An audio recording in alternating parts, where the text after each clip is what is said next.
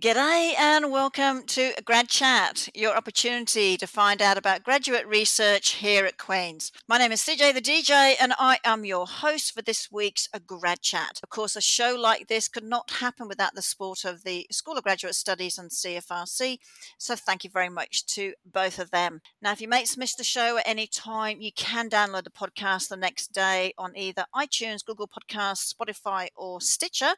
So no excuse not to hear what awesome students and postdoctoral fellows are doing. Now today I'd like to introduce you to Hannah Hunter, who is doing a PhD in human geography under the supervision of Dr. Laura Jean Cameron. Welcome to Grad Chat, Hannah. Thank you so much for having me. It is great to have you, and I know everyone's going to be very excited about the show today. So your research topic is about listening to the sounds of extinct birds. Can you give us an overview of what that means in relation to human geography? Well, that's the eternal question.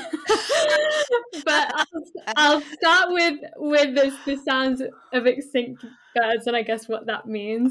So until very recently, the only ways that we could encounter or meet an extinct species was through a taxidermy specimen or a photograph, which is also more recent, or stories by naturalists and things like that. But because of the very high rate of species extinction recently, as well as the advances in recording technology, we now have sound recordings of extinct birds, which is simultaneously amazing that we can listen to them, but also obviously tragic because it means that these extinctions happened really recently. Right. That's where I started. Now, how that relates to human geography. Human geography is thankfully a very generous discipline. It's very interdisciplinary in that one thing that my supervisor said to me once was that geography is a discipline where the question of place matters. So as long as you're thinking about place or space, and that can be physical places or maybe cultural spaces and things like that, then it can be geography. And there are lots of people in human geography who think about animals and human-animal relationships particularly, and how animals use spaces and where we encounter animals and things like that. So, yes. You're right. It is very broad, isn't it? Yeah.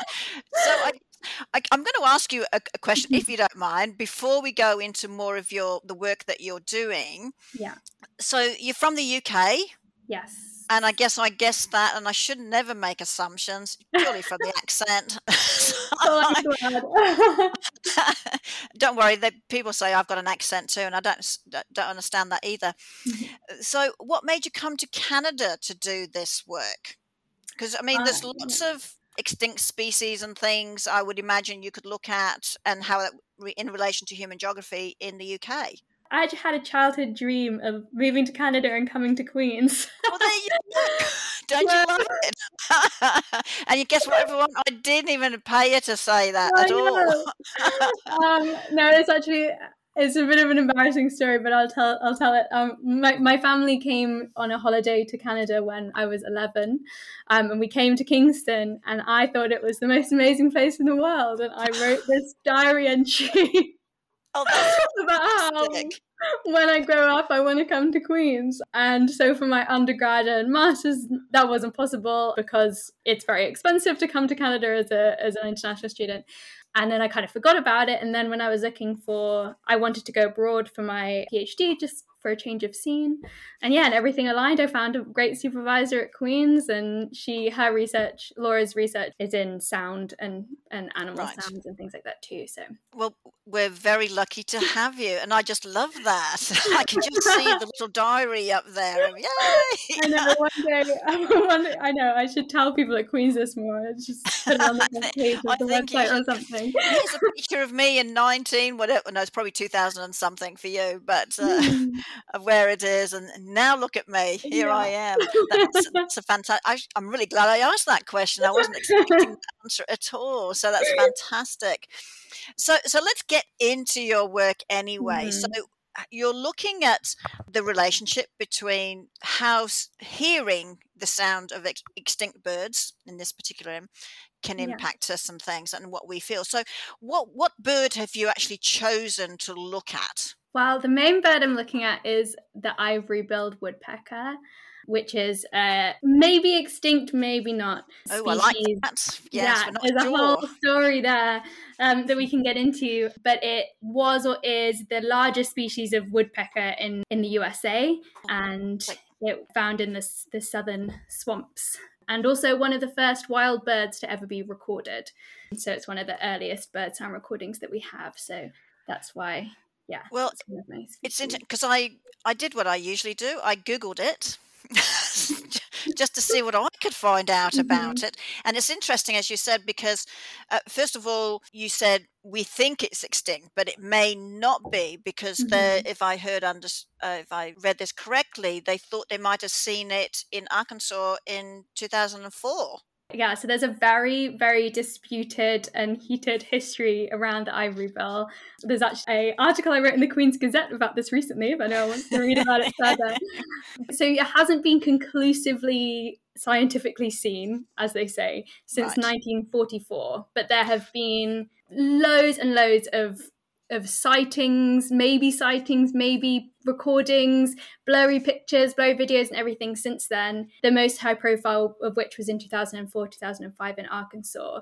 But there are still people who I'm interviewing for my research now who, claim to have seen it last week. Is that right? It's very elusive. Yeah. So but at the same time, the US government have recently tried to officially declare it extinct. Yeah, right now there's a lot of conversation happening around. So what made it potentially extinct in the first place? It was down south in the southern states. Yeah, so mostly deforestation after the American Civil War. They actually had prisoners of war during World War II from Germany were taken there to chop trees down. These hardwood forests, which are thought to be, there's a lot that we don't know about the ivory-billed woodpecker, but they're thought to be where they live. And then also hunting by museums and natural history collectors. Really? That was a big thing in the 1800s, people wanting to get the skins so that they could display them and sell them to other museums and things like that. So yeah, those are the two. There's lots of reasons. Because it's interesting, when I looked at the picture of it, looks like some of the woodpeckers around here, but clearly it's not. Because it's a lot bigger. Little red crest and what have you. And I'm going, I think I've seen that one too. It's Canada. It's been here this whole time. Well, so this is a big problem because they superficially look quite a lot like a pileated woodpecker, which are common here and throughout the US, but they are much, much bigger, and also their plumage is quite different. But yeah, there's a lot of people who say that they've seen one, but they've actually seen a pileated woodpecker. So so I guess that gives us a bit of an idea. So let's get to some of the questions that I'd love to pose. Because I'm still fascinated about the extinct part and then the human part of what we're trying to do here. Well, first of all, what are you trying to do by listening to recordings of an extinct species? So especially how it fits in with the ivory-billed woodpecker. So that's one of the case studies I'm using and the one I'm thinking about at the moment. So my argument that I'm going for is that this sound recording of an ivory-billed woodpecker, which was taken in 1935, has fundamentally changed the extinction of this bird and what's happening and how we experience it. And so what I mean by that is that this recording has been so fundamental in these searches that people have done for the birds. So they'll do things like take their phones into the forest and play this 1935 sound recording with the hope that they'll be able to locate the birds that are still there. Get another one to respond to it. Yeah. And as well, there've been, every time someone gets a recording, they compare it to this 1935 recording. And there's just this feeling that it's a really big part of the science, but also it kind of keeps the bird alive in people's imaginations, because we're not used to hearing extinct birds, and something about being able to hear them makes us think, well, if I can hear it, then surely it can't really be gone, because recorded sound is this kind of new thing. So it feels like less of a relic of the past than, for example, the dodo or even the passenger pigeon, which went extinct more recently, but we don't have a sound recording for. Really? Yeah. They went extinct, I think in 1914, 1919. Oh, wow. And that was before portable sound recording was a thing. So, Right. yeah. And so I think you've alluded to this in just your answer then, is that, is it, like you said, a way of the human seeing this or hearing it, thinking, well, like you said, if I can hear it, then maybe it is still alive. So it's this sort of trek to prove now it is still alive, perhaps, as opposed to, as you said, reading in a book. It is just in a book and it's just a piece of paper. It's not as real as, like you said, the live recording. The same would be, I would say, as if it was a video, if someone had captured a video of it. And I know I'm going to use the example of the Tasmanian tiger. Right, yeah. That the last sighting of that was in the 1950s. But still, there's still people who think it's still alive, but further into the bush of Tasmania, which so much of Tasmania has not been explored because it's too dense. So is it this intrigue of, well, if we got the recording, whether we can hear it or see it on a recording, there's more chances that it's potentially there, so let's go and find it. Yeah, I mean, there are a lot of similarities between the Tasmanian tiger and the Arbour woodpecker, actually, like landscape-wise as well, and the kinds of people who are looking for it. But there are videos of the ivory bill as well. But I think the difference with the sound is that it's not just kind of this piece of evidence, this representation, but it's also a tool, because you can take it and use it to try and find the bird and to communicate. Good point. With it. I mean, I guess I'm still trying to figure it out exactly what it is to listen to, because obviously most people who listen to this extinct bird aren't, or maybe extinct bird. I would be more inclined to say it's probably not extinct, but anyway, most people listening aren't then saying, I'm going to go and look for this bird. I'm listening to it, so it can't be extinct, and so I've got to go.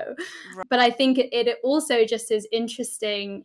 There's been a lot of work about, taxidermy animals and what it means to have this physical body of an animal and, how we relate to that. And I'm kind of trying to figure out how sound is different from that. How it makes it different. But what if, I'm sorry, I'm probably going off on a tangent, I'm not sure. But what if you've got a recording of a bird, which, for instance, the dodo, which we know is extinct.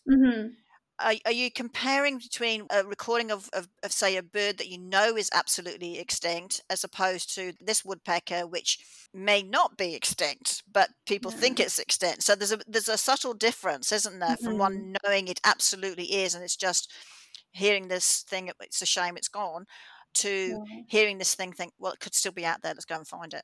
Right. One thing is that because bird sound recording and wild sound recording wasn't available until like the 1920s, 1930s, all of the birds that we have sound recordings for are so newly extinct that it's really hard to say with clarity that any of them are like definitely. But I guess you could always say that, we don't really, there could be dodos hiding in a forest somewhere that we've never been to, we don't know everything. Well, that would be nice, except then that's gone with the way of the dodo will not work anymore. So. But there is a bird called the Kauai-o-o, which is a Hawaiian bird species, and that we have a sound recording for them as well, and they have recently been declared extinct too. And that's a really famous sound recording because it was taken of one of the last Kauai-o-os to ever exist, and it's a male singing one part of a duet, and the other half of the duet is never responded. Oh, so it's this kind of really sad, melancholy recording of kind of the last Kauai-o-o. Oh, that is sad. Yeah, that one's very easy to find on YouTube as well. I think a lot of people were sharing that because I think it struck a chord with a lot of people. And so what are you hoping to do with these, with whatever you discover? I mean, these recordings obviously mean something to people. What are you trying to prove? How people react to it, knowing that this particular bird could be extinct? Or are you just showing that humans have different ways of showing their emotions to a recording like this? What are you trying to do there? Yeah, I think I'm mainly trying to understand how it changes how we think about extinction and extinct animals. So yeah, it's partly how we feel. Like, does it make us sad? Does it make us, want to mourn these species? Or maybe it might make us feel like we want to stop further extinctions and kind of motivate action in that way. I'm quite the early stages of it, so I think I'm still trying to figure it out, but I just think there's something so interesting that we have these recordings, and that must mean something for kind of human animal relationships and human relationships with extinct beings, and kind of how we can honor those species lives and what they mean to our society. Well, and I think it's really, really important too, because I mean, look at, I'm going to use home again, back home with the bushfires we had, summer 2019 called Black Summer, where we lost, they think they've lost a lot of species during that Black Summer, which would be frightening. But of course, like you said, if we've got these recordings, we could go out to see if any other, for instance, birds, because they do often respond to each other. Is another one going to respond to that particular recording? So I think that's actually quite fascinating, sort of to help us. So what are some of the current debates around this particular woodpecker, the ivory-billed woodpecker? And so, I mean, you've kind of alluded to this too. Why is it important? As in why the bird itself is important? Well, I think a bit of both, but let's start off with the bird. Okay. This bird, the ivory-billed woodpecker is such this holy grail, and it always has been this holy grail of the birding community. Oh, is it? Okay. For some reason, it's really captured the imagination of people, like back from, everyone knows about Audubon, because the Audubon Society is this really famous naturalist, and he was just enamored with the ivory-billed woodpecker, and so were all of these US presidents like Teddy Roosevelt, and there were all these, for some reason, this bird just really captured people because it's really large, and it's always been quite rare, and it has this really striking plumage. So you say it's large. How big? It can be like 2 foot. Really? Yeah. That is large. Oh my gosh, I hope that's right. It's just significant. It's very different to the ones I see out here. I don't know. Well, I've never seen one. I want to say 2 foot, but I'll let you know if that's wrong. I think about the sounds, not what they look like, so I don't know. But yeah, they're very big. Or maybe that's their wingspan. I don't know. Anyway. Yeah. And they have this really striking, like, long ivory-coloured bill, which is where the ivory bill comes from.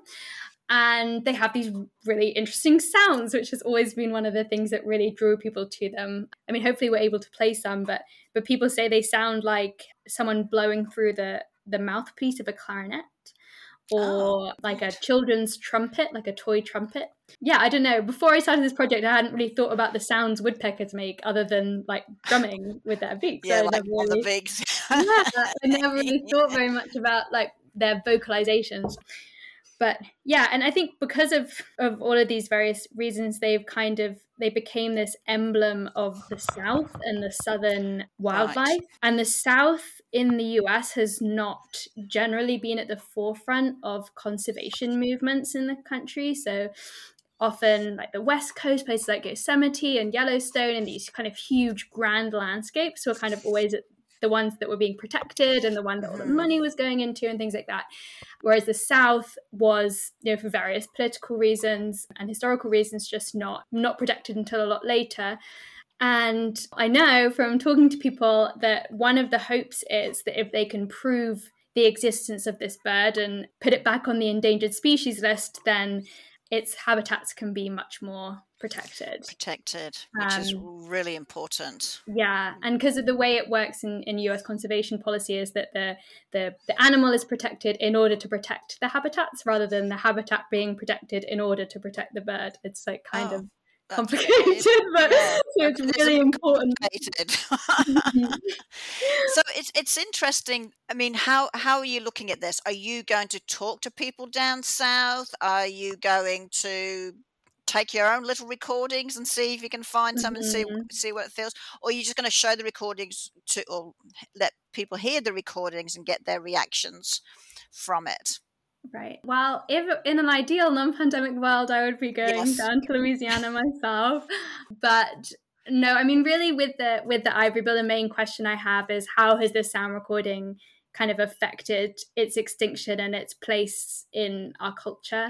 And so in order to kind of answer that question, I've been talking to a lot of ivory bill hunters, as they're called, like the people who are searching for the bird. But yeah, I should say, so I'm doing a manuscript thesis. So the reason it might sound like I'm doing a few different things is because I am doing a few different things. And so and so that's kind of one thing. And then there'll also be, after that, more kind of exploration into how people in general, like museum goers and things like that, react to bird sounds, and how it kind of changes their relationship with this animal. So you mentioned that some of these woodpeckers unfortunately have been stuffed. Sorry, what's the word called? Stuffed, mounted, killed, yeah. Taxidermy. Yeah. You know, when they're dead and they preserve them so that people can see it. So when you talked about museums and things like natural history museums, are you hoping that some museums have not just the bird itself there, but the recording behind it, to then hear people's reactions of, if they just got the bird, just saw the bird without the recordings, whether the reactions would be different? I mean, in general, natural history museums are very what we call ocular centric, so visual places. You know, you go and you look at things. And increasingly in national museums and in natural history museums, they're kind of bringing in sound recordings a bit more, but it really isn't like a ubiquitous practice. Right. I mean, I went to Natural History Museum in London this summer, and they have this gallery of endangered birds, and there weren't any sounds. It was just the stuffed specimens, and those of course have value too, and I'm not really saying that sound is more important than that, but there have been a lot of or several artists who have kind of created these sonic displays of endangered birds, right, for art galleries, which I find really compelling. Yes. So but it sounds like there's lots of different ways that people can potentially go and hear the sounds of these birds, for instance, whether it's through some sort of museum, or you go online, down and online. Yeah. So where are some other places? Because I'm sure there's, as you said, there's a lot of other birds that potentially, well, people think they're extinct, but maybe they're not. That we could get people listening to some of these and go, well, I think that might be around here, and then get someone in. Because I actually remember in Kingston, it was a couple of years ago in Kingston, I got this little flyer in my mailbox saying, we're looking to see if the neighborhood has seen. It was a woodpecker, not this one, of course, but it was a woodpecker. Has anyone spotted this? And if so, please let us know, because we're trying to see if they are actually still in the area, and so that they can map it. And of course, I forgot which one it was. But well, it could be a similar thing, right? You know, if these recordings get out more, we know roughly the kind of habitat they should be in. Yeah, you know, maybe they are somewhere, and so people can start looking to help the scientists. Yeah, and I think I should clarify as well. I think that is part of it, but I also think just in general, for people to be able to hear the sound of an extinct bird, I just think is quite powerful, and maybe might make people reflect on, you know, the loss of that species and conservation. And well, all of the birds that we have sound recordings for, their deaths were like humans were responsible for those, right? Yeah, so for taking their habitat away. Yeah, so I think the kind of searching for them and playing their sounds in the forest is like a very small minority of people who will do that, and I think they're important anyway. But having said that, there is a website which bird lovers will be very familiar with, called the Macaulay Library, and it's part of the Cornell Lab of Ornithology. And on there, it's this huge digital archive of bird sounds. So any bird that you can think of, really across the world, they probably have a sound recording for. So you're going down there, aren't you? I am. Yes. Yes. How very exciting. I know. You finally get a field trip. Well, luckily you don't have to go to listen to them, but true. So on their website they have both archived recordings, so ones from as far back as the early 1900s to, like, I could record a pigeon out of my window right now, and I could upload that to the website. Is that right? Okay. It's kind of a citizen science project. But yeah, I think it's fun because you're able to listen to birds, not just extinct birds, but ones that are really far away that you're never going to be able to listen to or meet in person. And it's just kind of, I guess, a cool way of interacting with nature. Is that why you wanted to get into this, to see how humans interact with nature? Yeah, that's pretty much the core of it. Yeah.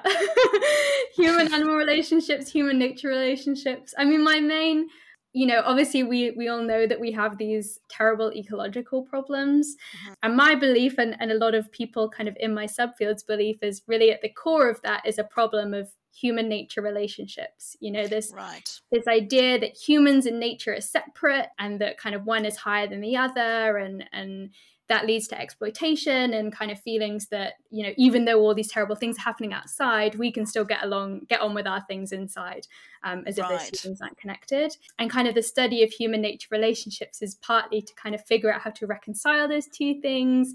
And I'm kind of hoping that maybe being able to listen to animals is one way that we can maybe reconcile. I mean, it's obviously a very small part of it, but I All think that's helps. kind of that's like at the core of the reason that I'm studying this. But I think it's interesting too, and I said this halfway through the pandemic, that because we weren't able to go traveling in the same way, and we weren't getting in the cars the same way, and because we weren't allowed to meet lots of other people except for the people in your household, so people are actually walking to places Mhm. as families and things. And I was always amazed how much the nature around, because we didn't have all the man-made stuff going on, came back, Right. you know, Yeah. and came back. So I was seeing more animals in the little woods next to me, or hearing different birds. Well, I think there were different birds, but I was hearing Yeah. more birds, right? Some of the Mhm. birds I think I could have done without. They're a bit squawky, Oh. but you were hearing different things, and Mhm. and I was saying, if nothing else, the pandemic has allowed nature to come back Yeah. to work to the places, some of the places that we took over, Right. which is interesting. Yeah, and even make us pay attention more to the ones that were already there. Correct. Especially with sound. A big problem for urban birds, for instance, is the sounds of traffic and the sounds of aircraft, and it really impacts their health, and ability to Right. communicate with each other, and our ability to listen to them. So with the kind of absence of those sounds, then suddenly this whole kind of sound world was open to us, which was It nice. leads to a lot of different questions for you for your work, and I know you're concentrating more on the extinct bird, or Hmm. possibly extinct birds, with the recordings and how that relates to us as humans, or how we relate to that, hearing that recording, I should Hmm. say. So that's really good. So I know you also are a holder of a Vanier. Yes, So yes. congratulations on Thank that. you. I've interviewed a couple of you who have won this scholarship for this year, or next Hmm. 3 years, really. So, Yeah. what does that mean to you? Oh my gosh, absolutely life changing. I mean, I guess I know mentioned this earlier as an international student. Being an international student is expensive, and there are very, very few scholarships that are open to international students. So Correct. Vanier is really one of the only ones that we can apply for, and it really felt like something I would never in a million years get. So it really was like the shock of the century. Beforehand I was having to, I was a TA, I was an RA, I had another part-time job, and so I hardly had any time for my own research, and that was really Mhm. stressful, and it wasn't what I came here for. So yeah, it's amazing. Yeah. Well, congratulations on Thank that's you. it's always nice to have a bit of extra cash in your pocket to sort of help you Mhm. get through. And also, Yeah. for perhaps if you get a chance to do any field trips, to help pay for some of that too, right? Yeah, absolutely, absolutely. So Definitely. that's really good. Hmm. And then the last thing I want to talk to you about, you guys do lots of things. You're in geography, but you're Yeah. also working with you volunteer you're on the Geography Grad Student Council. Mhm. You volunteer at Union Gallery, and for those people who don't know, it's the second gallery that we have on campus. Of course, our main one is the Agnes, but the Union Gallery is more run by students. Mhm. So that's great, because That's I'm fun. always intrigued about what the students themselves put together in Mhm. Union Gallery. So, what made you want to get into the Union Gallery? Is it because of this fascination with the physical, the physical looking of things, or? Yeah, I guess partly that, but I mean, another one of my interests within my PhD is about art and nature and art. And so I mentioned the artists who've used sound recordings in their works and things like that. And there's a kind of big field of geography and art. And I think, yeah, it's just fun to be a part of it, honestly. Like, because I have this great honor of having the Vanier, I don't have to TA or anything anymore, so I don't actually get as much interaction on campus. So it was also just a fun way of having something kind of interactive to do. And it's such a great space. There's always so much going on there, and it's completely free for people to come and hang out in there. So yeah, anyone who's listening, come to the Union Gallery. It's a great space. That's great. No, that's awesome. And I'm glad to see that you're also not only a keen reader and runner, but you are a birder. Yeah, yes, I do indeed like birds. The secret's out. Yeah, the secret's definitely out on that one for sure. We've had a few students of our grad students, not necessarily in geography or environmental studies or even biology, who I know are birders, and every now and then, sometimes they go, I found another one, Colette, and ticked it off on the sheet of things that they were doing, particularly going up to, our biology stations, which if you haven't gone there, you should go up and see those. They're a lot of fun going up there and listening to nature. Brilliant. Hannah, thank you. Thank you so much for joining me today and sharing us with your work that you're doing, which isn't an easy one to sort of put in one little place. Like I got to get better at that. Well, I mean, like you said, you're doing lots of different things as you're going along. So I think that's fascinating, and it must be more exciting for you too. So you can sort of break things up a little bit of doing some bit on this and a little bit of work on that bit, and then coming together, which is not an easy thing, particularly trying to find the exact wording for what is your topic kind of thing, or what is your thesis going to look like, etc., etc. So we'll figure that out at some point. Is that one of those things that you do right at the end? You write it all first and then you come up with the heading. Something like that. Anyway, so best of luck with all of that. And again, thank you very much for coming on the show. I really appreciate it. And if I don't talk to you again, happy holidays, as they say. Yes, happy holidays. Thank you. So that's it, everyone. Another week of Grad Chat sadly comes to an end. Don't forget, you can download the show tomorrow from either iTunes, Google Podcasts, Spotify, or Stitcher. Just type in Grad Chat. And from all of us here from the School of Graduate Studies and CFRC and the show, we really do wish you all a very happy holidays in whichever way you celebrate that time off together. Until next week, this is CJ the DJ signing off with a big hooray.